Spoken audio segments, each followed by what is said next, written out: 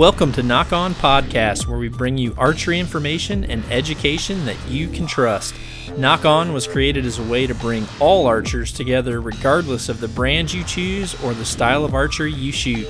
Nock On Podcasting will deliver professional insights to the latest gear, proper shooting technique, along with high-level equipment setup and tuning. Hey, everybody. Welcome to Podcast 158. Totally going to wing it on this podcast, so that's a full disclaimer right at the beginning. I've got a few things I wanted to talk about. It's actually been a pretty busy week, pretty cool week. This is February 12th today, and just coming back from quite a stay in Salt Lake City. Did several different things there, and it was a big weekend in other places too. This was the Vegas shootout weekend, so it was the last leg of the World Archery indoor, and then also it was obviously the big Vegas shoot. So it was a pretty cool tournament. An unexpected came up and won, which was really, really cool. There's been a couple things I've been excited to see at the Vegas tournament in the last several years, and those would be seeing some of the international shooters step up and win. When Pagny won, it was awesome. And he's a little bit different in how he shoots. He shoots with the wrist strap release. He shoots with used to shoot with a Cascade, sorry. So kind of shoots with the release where you're letting off the trigger, letting off the, pretty much relaxing the trigger, and then it'll fire to give you a surprise shot. And then this year, Bobby Eiler won, and it was pretty cool to see him win. I've known Bobby for a long time. He started shooting pro, back when I was still working at Matthews, and I've shot with him many times, so it was cool to see him come back. And one of the things that was cool to see was that he really didn't come out flying one of the major sponsors. Everyone's just gotten to the point where they want to expect Hoyt or Matthews or PSE to win, and it's got to the point now where you really never know who's going to win, and that's one thing that's really, really standing out. The more and more I travel around, and the more I look at people's form and shooting, which with Bobby, that's kind of a different subject, talking about shooting form, but in relation to when I'm looking at everyone else, just the whole archery community as a whole is really, really growing, and people are continually getting better. And the number of high-level shooters is so much larger than what it used to be. And, I just think that's awesome. I think it's really cool to see young faces shooting 300s, a lot younger than what we've seen in the past. I saw a ton of Nock On Nation guys tagging us and saying it was their first 300 that they ever shot in Vegas. So these are huge jumps, and I'm excited to be part of all that with you, and certainly don't want to take credit for the hard work that you put into applying, I guess, the different things that I talk about, because really, you guys are the ones that put in the hard work, and it's really like that with any student. There's people that I work with that get to a level, and they say, "Oh, I couldn't have done it without you," and part of that is true. Just the fact that I gave a little nugget of knowledge for them to work on, but in the end, it's no different than anything else in life.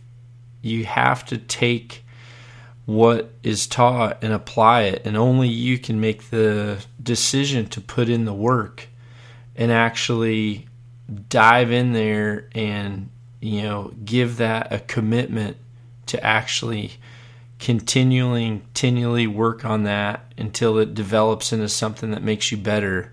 And especially with archery, and especially with people who have struggled with target panic or are changing to a new release, you're gonna have some negative time in there where things are gonna feel a little bit unnatural. You're gonna struggle, and the majority of the time you'll regress a little bit before you'll progress. And that regression is really going to be determined by how many habits you've had prior to learning a new way. So that's why I really enjoy teaching first-time archery people a tension release right off the bat, because I feel like if they learn that way from the beginning, they don't have the struggles of people who have maybe battled with anticipation on the target for years and years and years, and then you have to completely change something to a different feeling. One of the things that helps with that is if you kind of change something enough to where it doesn't necessarily feel the same to where your old habits are going to take over. And what I mean by that is, for a lot of people, if they've shot a wrist strap release for a long time, and their index finger is kind of trigger happy, just switching over to a handheld release and starting to utilize that thumb and thumb pressure and then the pulling motion, it's just enough change to where you're able to make a switch without, some of your bad habits coming up right away. Now, one of the cool things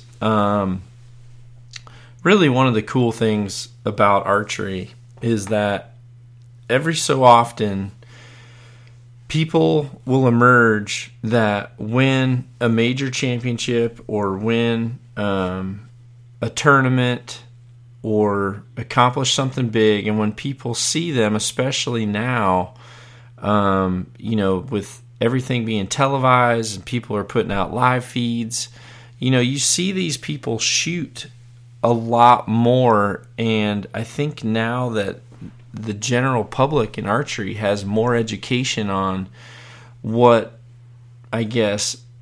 top-notch form and technique look like, then people are starting to become a lot more aware of when people aren't necessarily in the perfect mold, and when people have a technique that is not picture perfect. And for years and years and years, I've watched Bobby shoot, and he shot slightly different. Actually, I used to call him, one of the nicknames I had for him was Flytrap, because when he used to shoot years ago, he was a little bit overextended, and he always shot really relaxed, and his mouth would literally be open, and his jaw would be really relaxed and open. I mean, it looked like you could literally throw a piece of popcorn in there when he'd be in a shoot-off. But that wasn't, necessarily a bad thing. It's just sometimes, like with opening your jaw, if you're opening your jaw at different levels, if sometimes it's wide open and sometimes it's partly open or completely shut, you can slightly change where you're thinking your anchor position is. So that wasn't normal to, top level coaching, but Bobby won a heck of a lot of things. He was a great 3D shooter, and I would say was a very well deserving champion for Vegas, because even though a lot of people didn't know about him, he's put in a lot of work over the years, and he kind of falls into a category that I would classify, I always have this little list of people that I call the exceptions. And there's several of them in our industry. Guys that have technique or form that doesn't look like what I teach, or a lot of the top level coaches that are really focusing on perfect posture. And, it's kind of one of those things where if I was a psychologist, or if you were a psychologist, you could easily question, well, what is normal and what is perfect? To me, I know that the technique that I teach with the posture and the lines that I look at and the technique that I look at, the string clearance, the arrow clearance, the direction of the hand coming through, the position of the grip, utilizing your anatomy in a certain way, that technique is arguably not the best technique, because you can find some of the exceptions out there like Bobby that have slightly different technique, or you look at someone like Rio Wild that's hitched at the hip and leaning back and the front arms fully compressed and shoulders up high. Or you can go back to, I posted a picture quite a while ago on my social media on Instagram, just kind of showing someone that I had a lot of respect for. His name is Morgan Lundin from Sweden. And Morgan was and is probably one of the most decorated shooters of all time in multiple formats in target archery. And the one thing with Morgan is, he's shot clean rounds in Vegas too, but he has, sometimes he's hitched at the hip, sometimes he's bent on the front arm, sometimes he looks overdrawn, sometimes I've seen him win with multiple types of releases.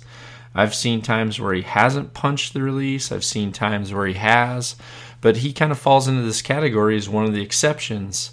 Every now and then, an exception comes through and wins, and there's something that I really want to try to drive home with that, and that is, if by chance you are one of the exceptions, and you really feel like your technique doesn't necessarily look like, a picture-perfect technique, but you're having success and you feel confident and you feel comfortable, then sometimes it plays a disadvantage for you to continually be thinking about what you need to change in order to look like the norm.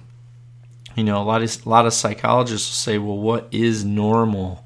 That's kind of an unclear definition. And I really feel like if someone is truly comfortable and truly performs well, or, arguably to their max ability, then it's hard for me to justify change. And one of the things that I address as a coach, especially when I work with some of the upper end archers, is you really have to look at and consider, will me teaching them this type of technique really change much to their overall score? And there's certainly times where I can say yes, but there's also some times where you say no.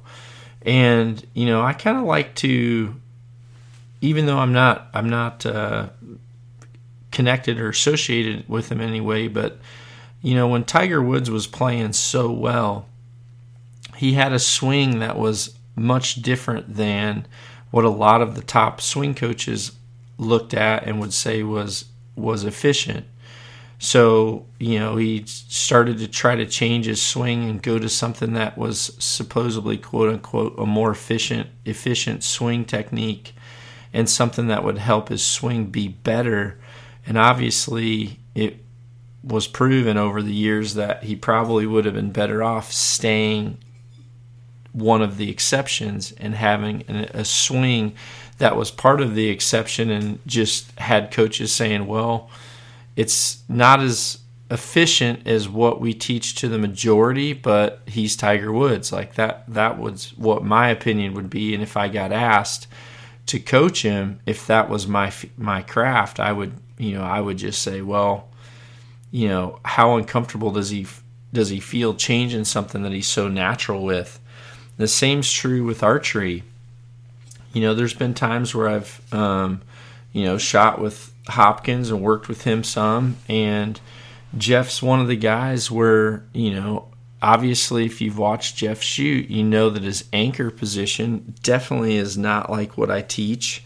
It's very inverted, and it's, tucked behind the jaw, which is something that I particularly don't like. But he also has won way more tournaments than I could ever win shooting that way.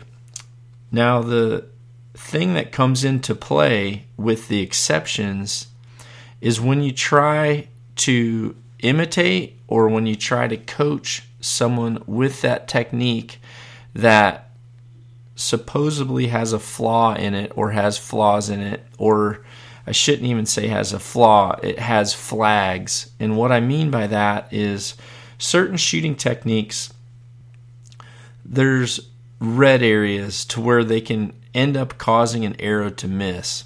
And when I work with people, especially when I'm doing like a short 1 or 2 day seminar, it's hard for me to take someone and completely change everything about them if I needed to. If they were really just really messed up in their technique overall, I would still ask myself, what are the 2 things that I can help them with right now that are going to make the most impact? And you kind of have to slowly work on each one of those little things. And sometimes it might not be that much. They may end up leaving one of my schools still looking out of the norm. However, I might have changed one little thing that is going to really save their or help their score, or save them from errors, simply because I've kind of eliminated 1 or 2 of these red flag areas. One of those areas could certainly be facial pressure. Facial pressure is something that's super common with people digging in their anchor too tight, or people that have just naturally grown comfortable with drawing a little bit too long and being overdrawn. But the one thing that I'll tell you about facial pressure is, and actually the one thing I'll tell you about a lot of these things that are considered exceptions, are when people are adamant about practice and continually training and shooting a lot of arrows, and then also people that aren't necessarily someone that changes their equipment all the time, or are constantly wanting to try this, try that, try this, try that, try this, try that, where they're just committing so much of their time into trying a different cam position or a different fletch or a different arrow. I mean, you kind of have to be careful with that. There's a fine line between wanting to know what's the best combination for your arrow to group well versus just constantly being someone that's changing things all the time. The one thing that I'll tell you about some of the greats that had unorthodox form would be they usually have the same exact looking unorthodox form all the time, and you don't see them going to tournaments each time with a different type of setup. You'll notice that a lot of their equipment stays the same. They've shot the same stuff for a long, long time. In a lot of ways, I'm like that too. I find a lot of comfort. I find a lot of assurance, and I find ease in shooting something that I've used for a long, long time, because it feels so natural that if I don't practice for a little bit of time, I'm able to actually still have comfort when I step behind my bow and shoot. Now, some of the people that have a lot of red flag areas, they may not be able to do that as quick, unless they really don't mess with their equipment very much. But usually when it comes to form and technique, you'll find that those people shoot a lot of arrows. And that's the one thing that separates them from the majority, which is why in coaching, the technique that I'm teaching with the T formation and the lines that I look at for posture, and then the fit that I look for with the bow, I'm trying to find what is going to work for 99.9. I don't know if it's that high, but let's just say 90% of the archers. If I can put 90% of people in that position, they're going to eliminate several red flag areas. And what that does is, if it's someone that isn't continually practicing high numbers of arrows all the time, they're less likely to have something that causes big misses. The people that have a little bit unorthodox technique, if they go through spells where they're not shooting as much, a lot of times when they come back and start shooting, they may not be as good as where they were, and at that point they'll have to make a change to try to get comfortable into something again. A lot of the guys that were really good 3D shooters back in the day are people that, and I say back in the day because that's when I shot it, it seemed like the people that would have big wins and then they would be nowhere to be found, and then they would have a big win again. After quite a bit of time, they would all of a sudden come out of the woodwork and have another big win, and then they would kind of fall to the wayside and be gone again. A lot of those people were continually changing things, and at that point, that would be the time to say, okay, if I'm not really practicing as much as I want to, but I'm struggling when I'm trying to compete, if you're an exception and have unorthodox technique, that would be the time where you realize this isn't helping me. But if you're someone that's just after it continually, like Rio has been, or like Morgan Lundin has been, you can find that those unorthodox techniques do always sit there in the running. But just also keep in mind, you look at someone that has that technique, and you look at, the 6 to 15 guys over the course of the years that have been in the Vegas shoot-off, for example, just because that's one we all get to see people side by side. If you have a line of 10 people, it's not like you're going to be looking at, 8 people that all have different technique. If you look at say there's 10 guys on the line, there's going to be a huge similarity between the mass majority of those people, and then there'll always be the 1 or 2 that are in there that just have technique that's just quite a bit different. And I know a lot of amateurs are quick to duplicate at times. So I would just warn you to, if you're someone that yourself doesn't shoot very often, and your time on the range is limited, I would focus on a technique that's proven for the mass majority, instead of focusing on something that someone that's just shot a bow this exact way for the majority of their life is doing. So, be mindful. Obviously, if you're one of those people where you continually do really well with how you're shooting, and you feel like maybe you need 1 or 2 points, to be an elite shooter, an elite level shooter, maybe you find a coach that can give you a few techniques. But also, I would warn you, be mindful of someone that tries to change too much. If you're a shooter that is definitely above average with an exception in technique, then you really want to find a coach that's going to try to find 1 or 2 of those red flag areas and make a tweak on them, versus having a coach that's just going to automatically want to change everything about you. But likewise, if you're someone that has technique that isn't really standard technique, and when you're honest with yourself, you realize I'm really not as good as what I want to be, and it's not like I'm good often, and that I just struggle every now and then. In those situations, that's where you have to really accept making a change to maybe more of a standard technique like what I teach, and understand that once you make those changes, you're going to have a natural decline in your performance until you're able to make that feel comfortable again. So being able to accept that decline for a slight period of time in order to come out of that a better archer, that's something that's really important. And a lot of people give up because even though they're shown a new technique, they don't truly discipline themselves 100% to making that happen.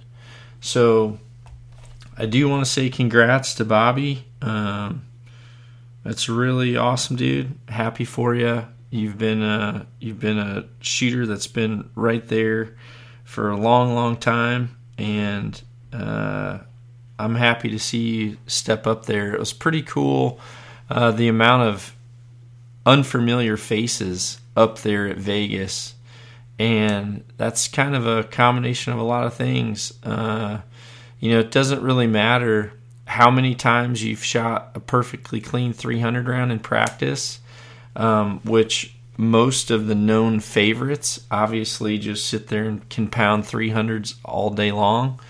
But then they go to a big event, and all it takes is one arrow, one little brain fart, and you're done. And honestly, that's why.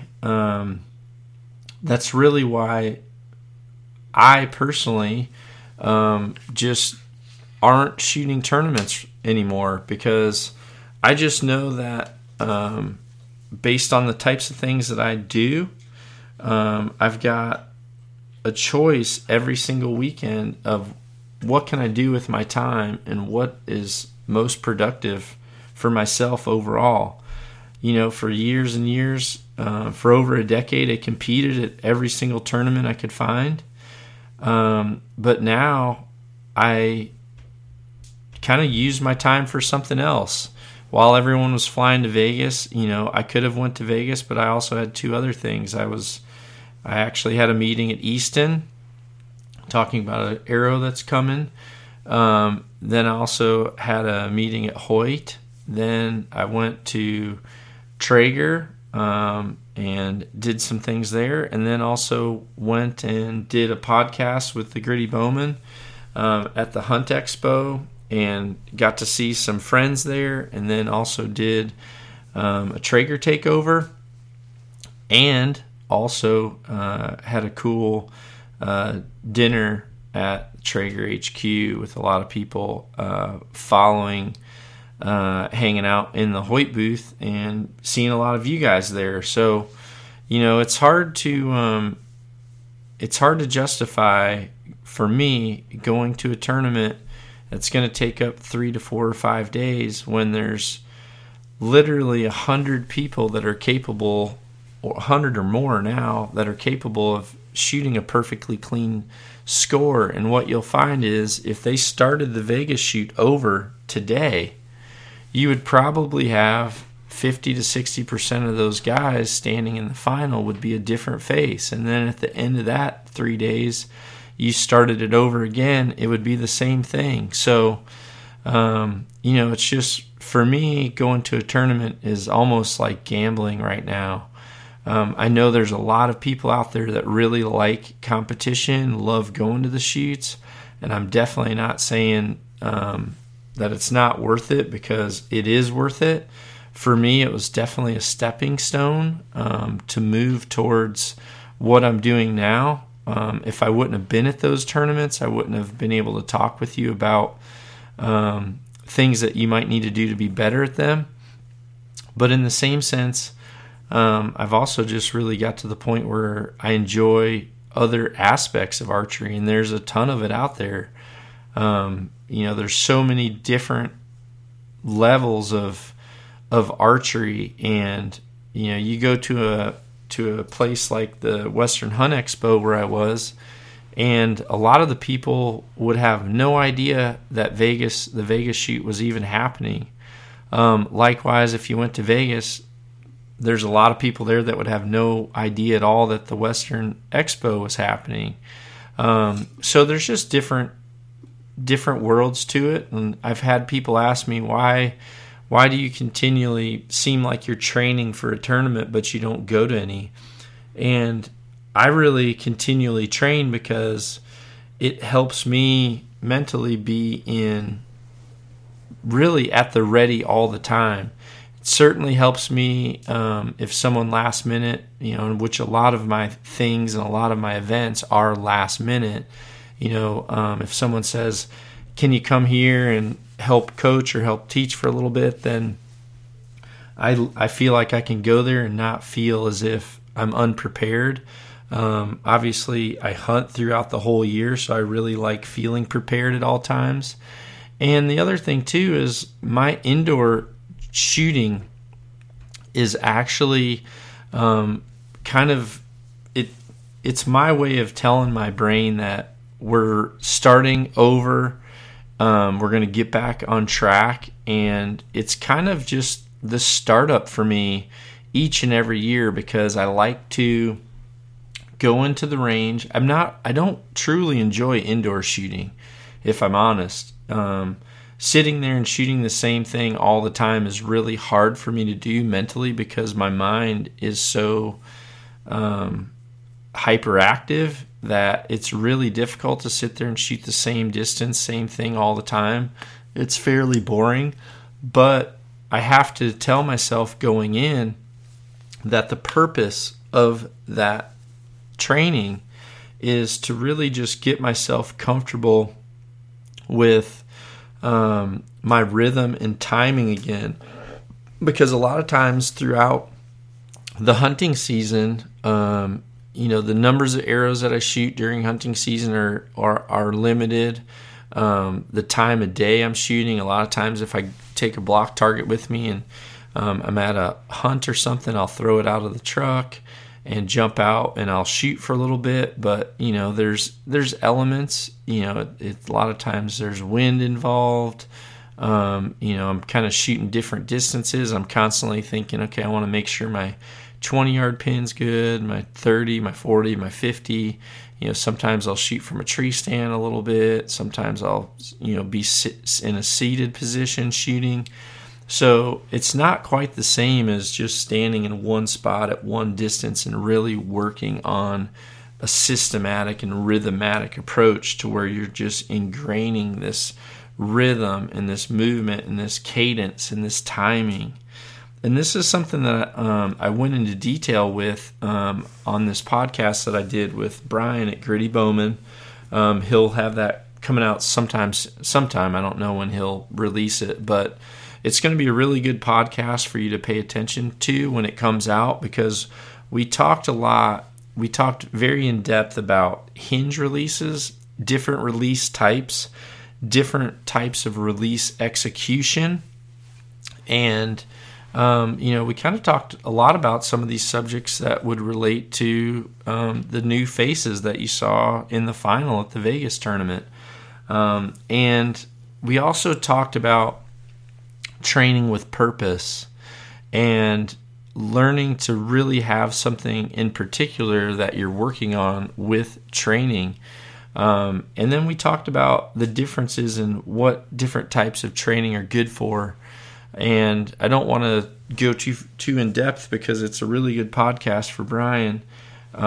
So I want you to, when it comes out, I want you to definitely listen to that and listen to some of the things that I talked with Brian about, because he struggles with target panic at times, even with different releases. And he struggles mainly because of his timing. When he gets out to certain distances, he feels like, or even when he's on an animal or when he's in a pressure situation, he gets to the point where he feels like his shot is taking way too long to happen. So then he ends up feeling anxiety and forcing the shot. So I talked with him specifically about some things that I want him to work on to help that. So make sure you check out that podcast. Thanks to everybody who came out to the Western Hunt Expo and said hello. my podcast actually went, I don't know how much he's going to trim it up, because Brian does edit his podcast some, but Brian and I were almost talking for about 2 hours, so I ended up getting in the Hoyt booth a little bit late, so I apologize if anyone was there between 5 and 5:45 and I wasn't there. I was behind the curtain with the Gritty podcast, so I apologize, but I enjoyed meeting you. There was a lot of you there that were talking about and kind of showing me first animals that you shot, showing me your technique with the silverback, talking about some accomplishments you've made and progress that you've made since learning to shoot that way. And it's almost getting to the point now where when some of you show me pictures of yourselves shooting, it's almost difficult to be able to give you much for advice, which is, I guess, a good and bad thing. I don't want you, I guess the bad thing would be I don't want you to get bored and not hang around and listen to me anymore. The good thing is I see how many of you that are binge listening and binge watching, and you're applying it yourself and putting in the time and the grind, and you're coming out of this looking really, really good. And, I'm proud of that part. I've got a few questions here that I've kind of been scanning through that I just saved, and I just want to answer a few questions. This question here is from TNT Taylor. He made this question a couple times throughout some different posts. Was just asking what books I would recommend to strengthen my mental game. Says that he's reading With Winning in Mind right now, but he said that he's wanting to have a different book too. So that book that you're reading is a book by Lanny Basham, and it's a good book.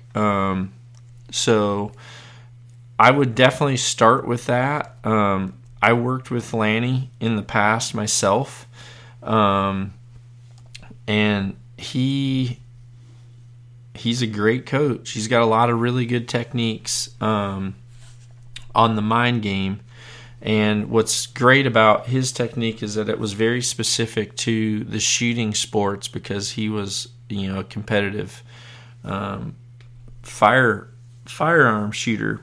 So he understands some of the same type of techniques and the importance of steadiness and control of breath, and also just learning how to reset the mind. So that's a very good place to start.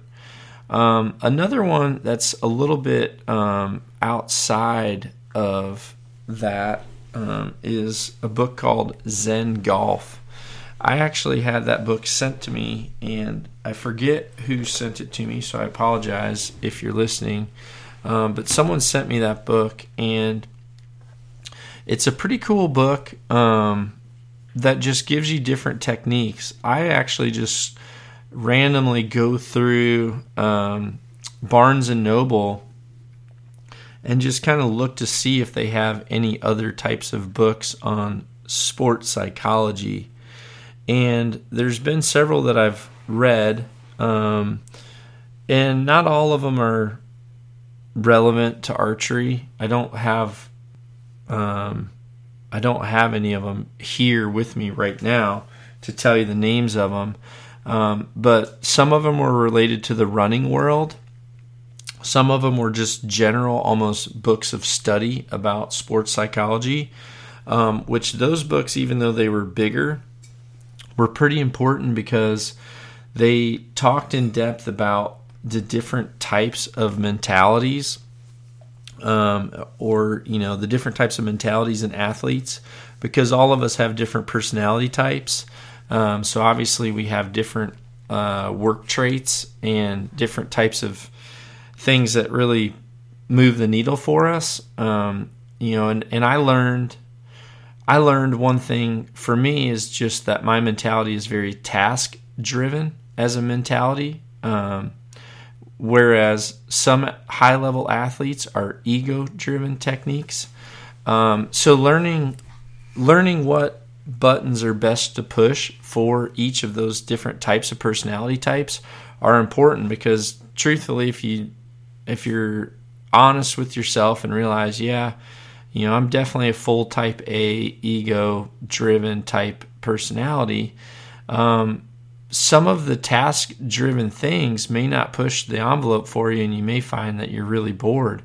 Whereas, obviously, the ego-driven personality is, trying to find things that are much more competitive in nature to try to push you through practice and progress, versus task-driven people like me are very systematic to where I'm more happy having something specific to achieve or a specific task written down that I'm trying per tournament that in the end can stack up to be a big win for me once I've worked through some bugs. So there's several different types of books. You got to just jump in there. Don't be afraid to go to a bookstore with a cup of coffee and sit down and grab 3 or 4 different ones and just skim through them and find one that you're like, okay, this one seems like it's reading at a level that I can grasp and understand.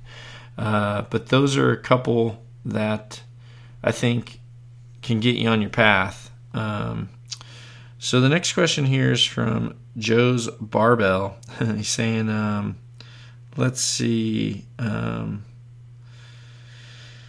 He's pretty much saying he's a new guy into archery, so welcome to archery. And he's got, he really wants to try to hunt, and he's wondering where the heck should he start in taking in this content. It says the podcasts are great, but a bit over his head.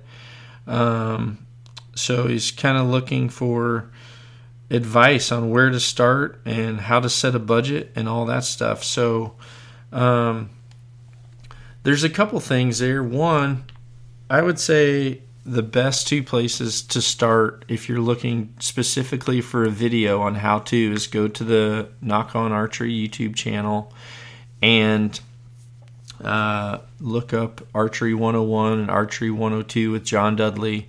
Those are 2 great places to start.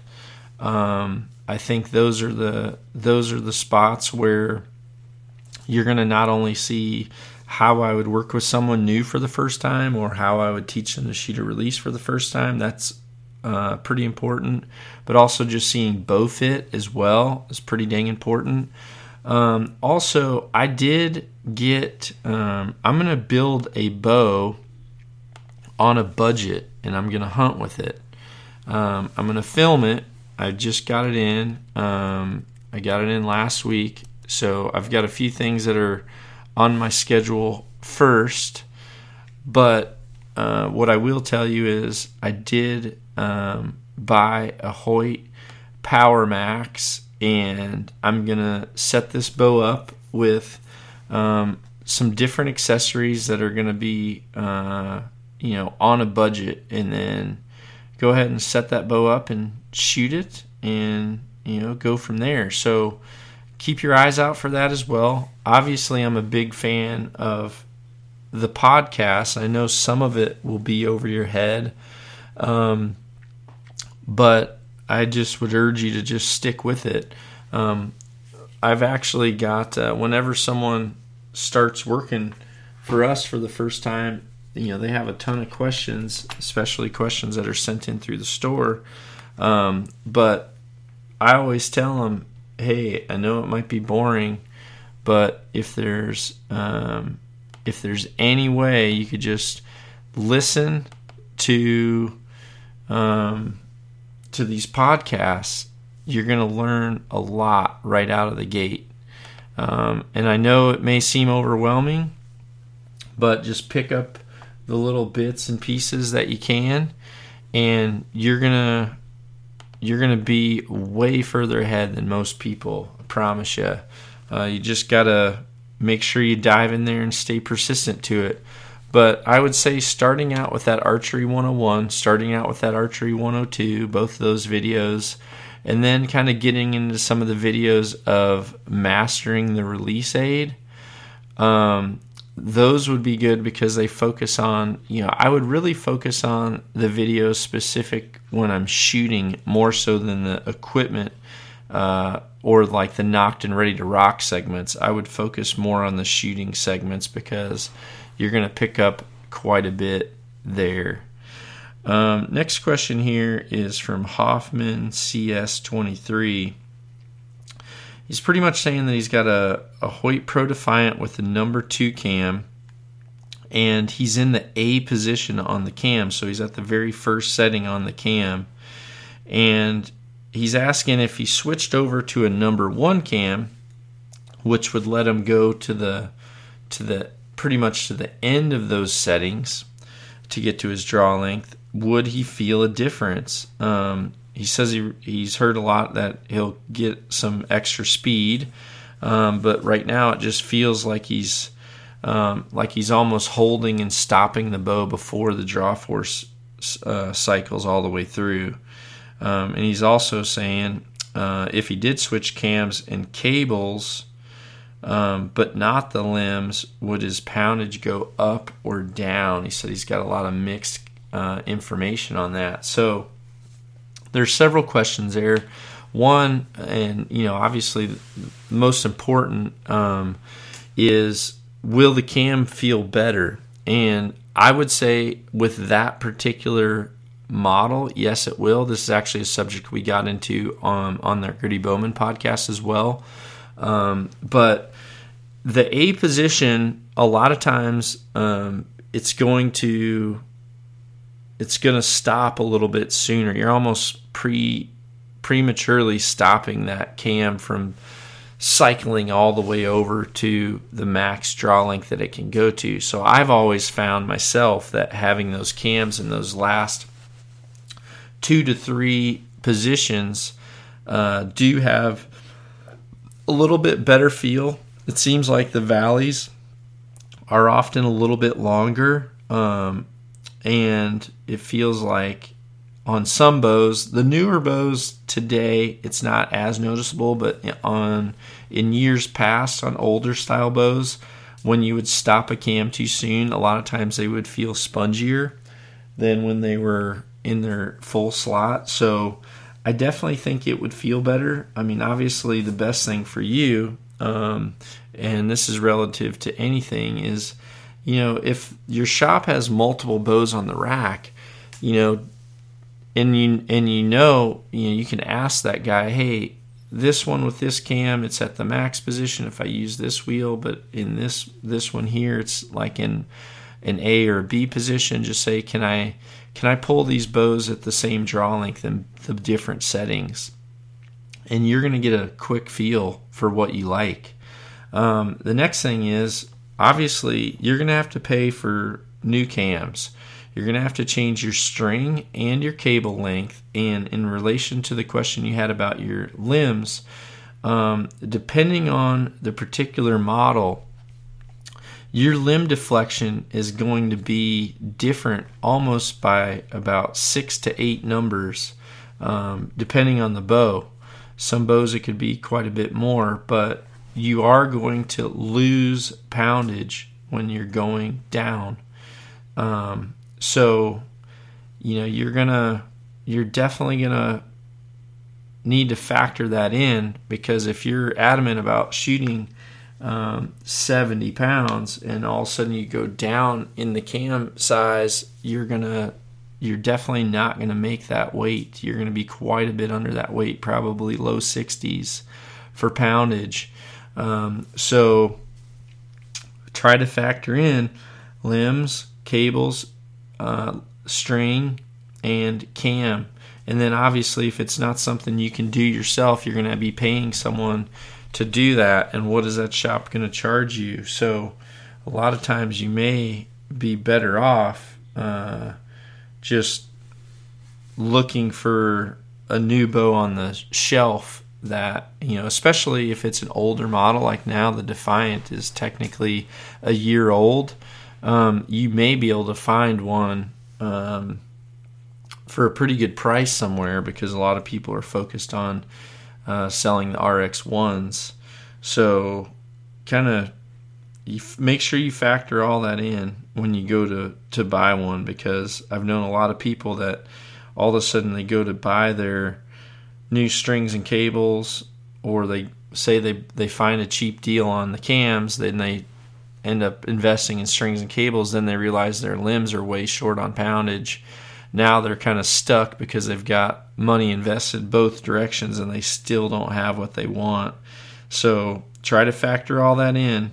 And a lot of times your Hoyt shop can look at their tune charts that Hoyt provides and tell you how much different those deflection numbers are on those bows when you do change. Let's see here. Rolling Blackout, it pretty much is asking, he'd love to see how I pack my hunting bow for trips, and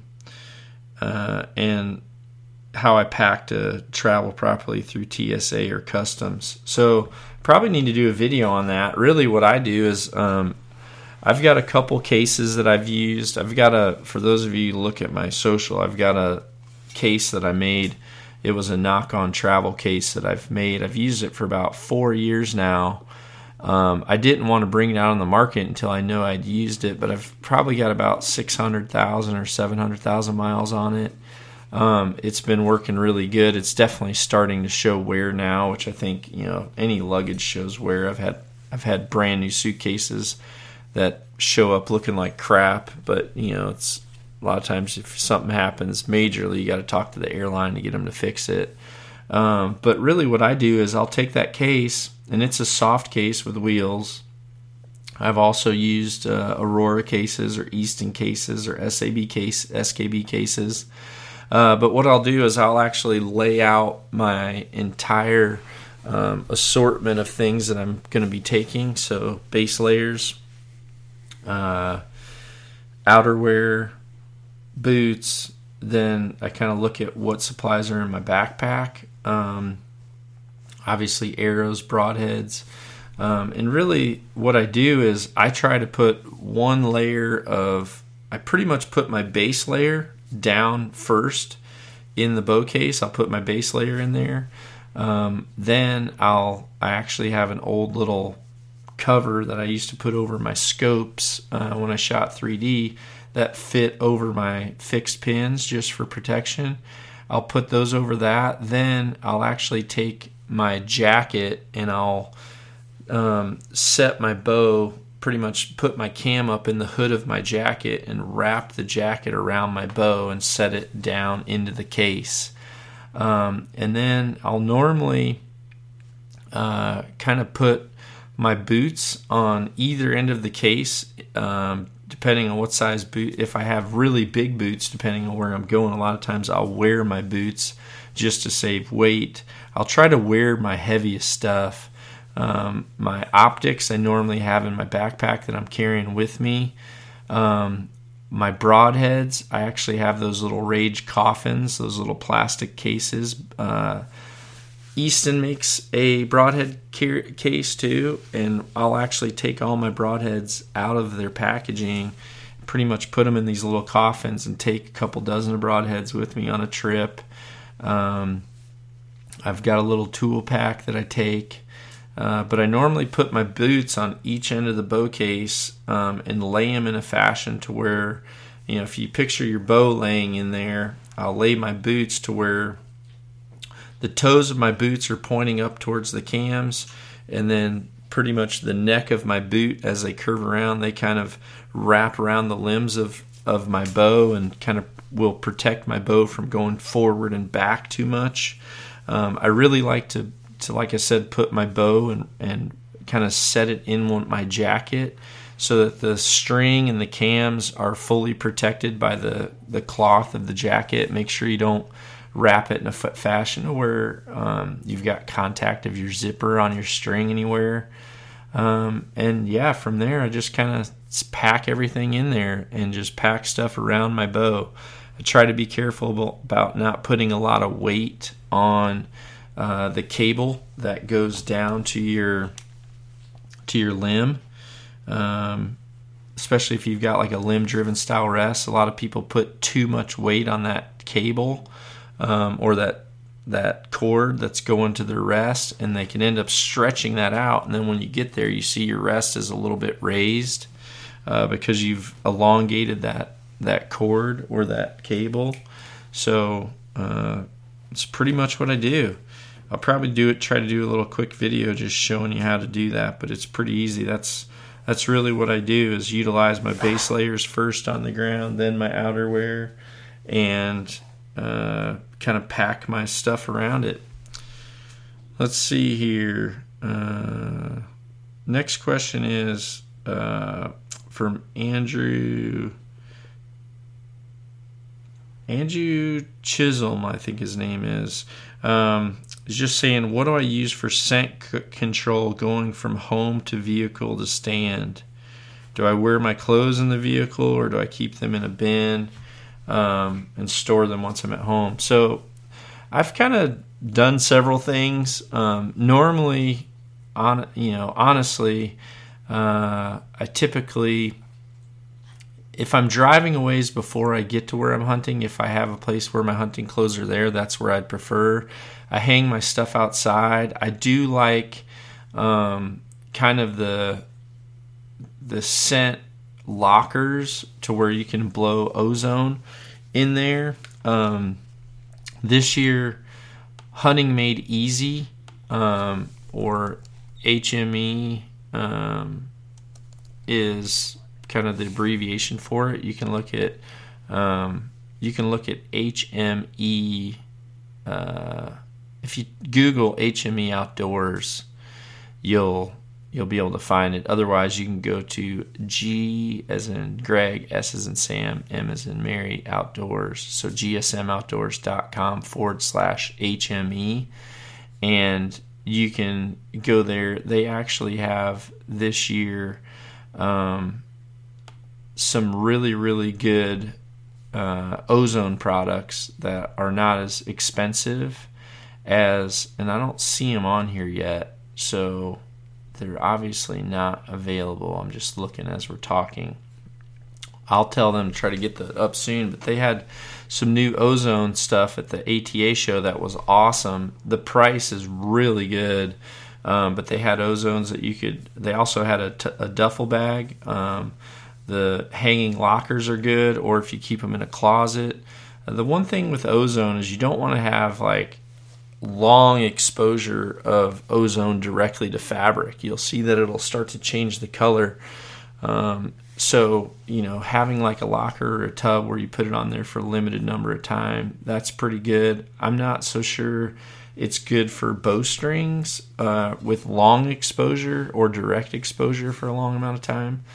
But I'm not the best person to talk to for scent control, just because I just feel like one, I can't fully decontaminate everything that I've got. Meaning, I've got cameras, I've got my phone, I've got backpack, like those types of things. And then obviously I always stay for a long period of time, so I've got food. I normally take a thermos, I take my Yeti filled with coffee or soup, so I can eat it throughout the day. So I've just got foreign smells blowing around all the time, so it's really difficult. I play the wind more than anything, but I am a believer in the ozone products. I used Ozonics for a while. Now HME is coming out with some really cool stuff, which I'm pretty pumped about. I use a lot of their other products in my archery range. They have also got some cool stuff, and it's just affordable stuff. I kind of buy a lot of screw-in pegs. I buy a lot of bow ropes. I buy a lot of bow hangers, saws.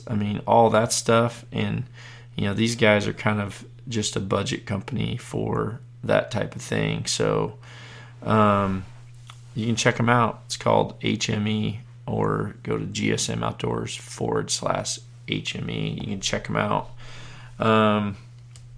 But I use Ozonics, or now I'll probably try these out because they're a lot more affordable, so I'll be able to have multiple ones on the go. And then I do use, when it comes to soap, I actually use like the original Hunter Specialties green soap. Or if I'm traveling and I don't want to take liquid soap, I actually just buy Arm & Hammer soap, and I'll buy Arm & Hammer unscented deodorant, and I've done really well with that. And then I've actually just, a lot of times I just wash my clothes in Costco's scent-free detergent. I think it's just called Clear or something like that. So hopefully that helps you out, dude.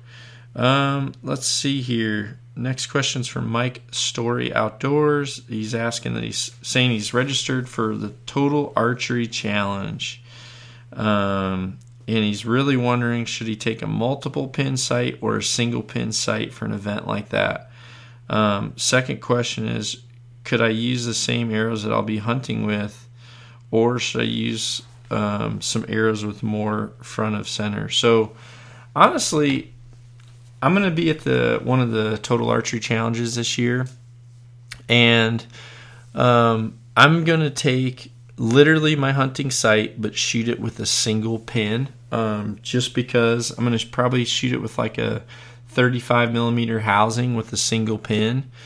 I would shoot multiple pins like I normally would for hunting, but since the distances are so, we've got a lot of variance in distances, I would really like to be a little bit more finite. If I was going to a tournament and I was looking at it 100% as a hunter, and I was going with buddies to where we were just saying, I'm just happy with a kill shot right now, we're not really thinking about scoring rings, then I would totally take my fixed pins and take my hunting bow exactly how it was, probably minus the quiver. But for the Total Archery Challenge, my plan is, even though I'm going to be teaching the technical aspects of shooting in elevations, I'm still going to shoot my hunting setup, just put on a single pin so that I can shoot a slightly smaller peep sight, and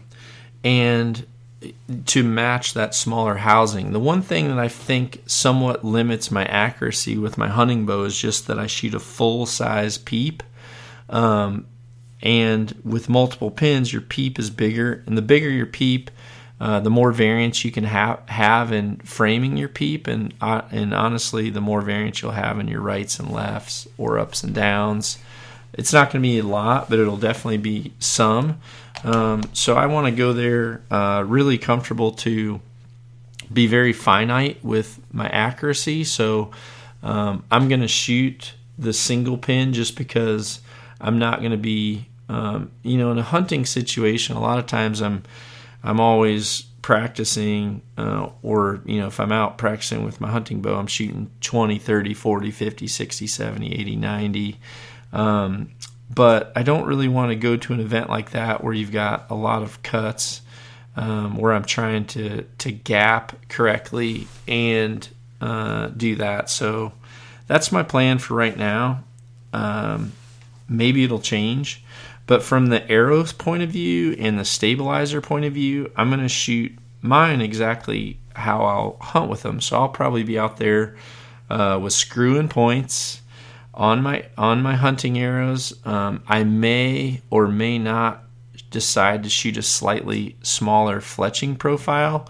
Normally, since in my mind, in a way, it's like a tournament, I'll probably look at the weather. If I see that it's going to be windy, I may take an arrow that has a little bit less fletching, just for the drift. But overall, I do want that event to be practice for a hunting situation.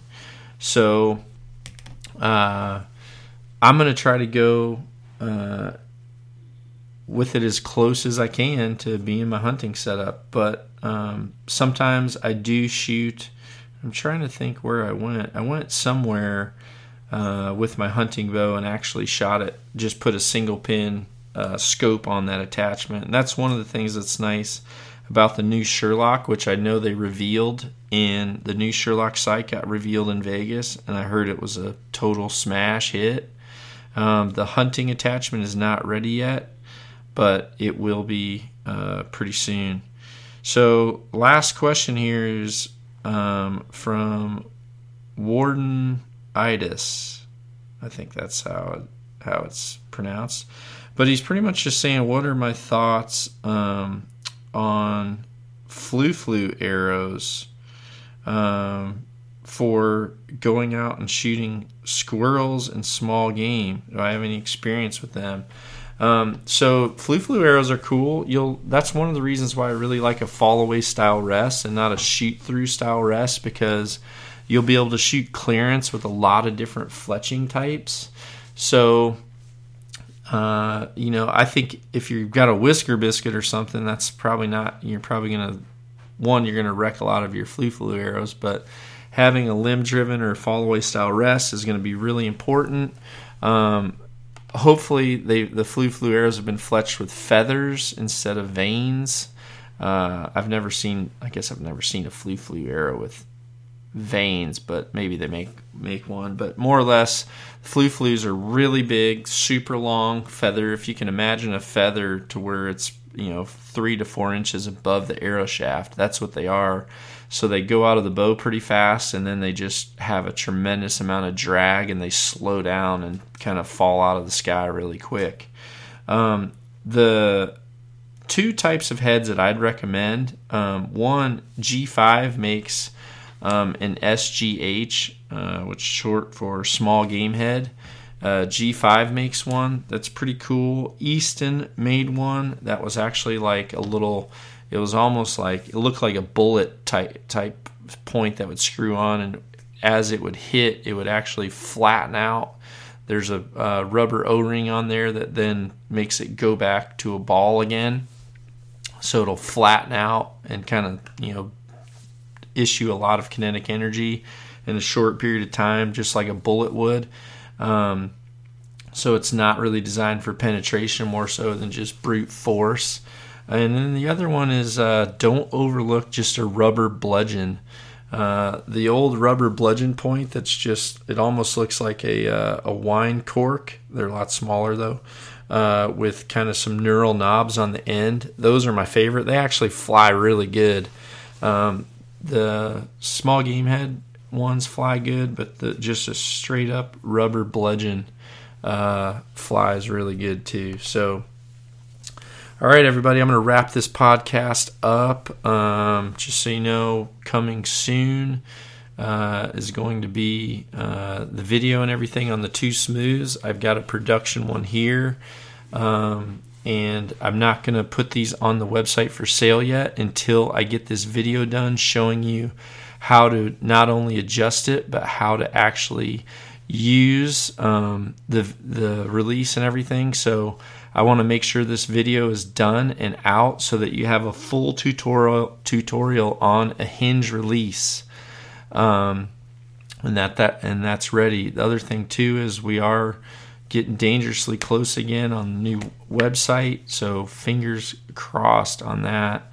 The other thing too is this past weekend there was a full our host for our website pretty much just got, I think they did a precautionary shutdown, so our website was down because of our host pretty much shut everything down for some spam.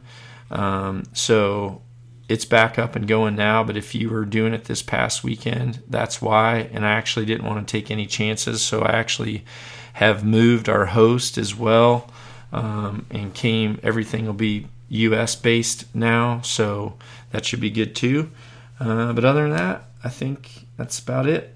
Appreciate you listening, and make sure you can go to either or the Nock On Archery YouTube channel or the Kill Cliff YouTube channel, and you can see the new short film that I put out called High Ground, with me and my buddy Andy Stumpf. It was edited by Hunter Phelps, and Him and I put this thing together. It's pretty cool. It's got really, really good reviews, and I want you to check it out. So, and please share it too. Appreciate it. So thanks, everybody. Nock On. Be sure to visit knockonarchery.com to see our entire line of trendy Nock On lifestyle clothing. knockonarchery.com.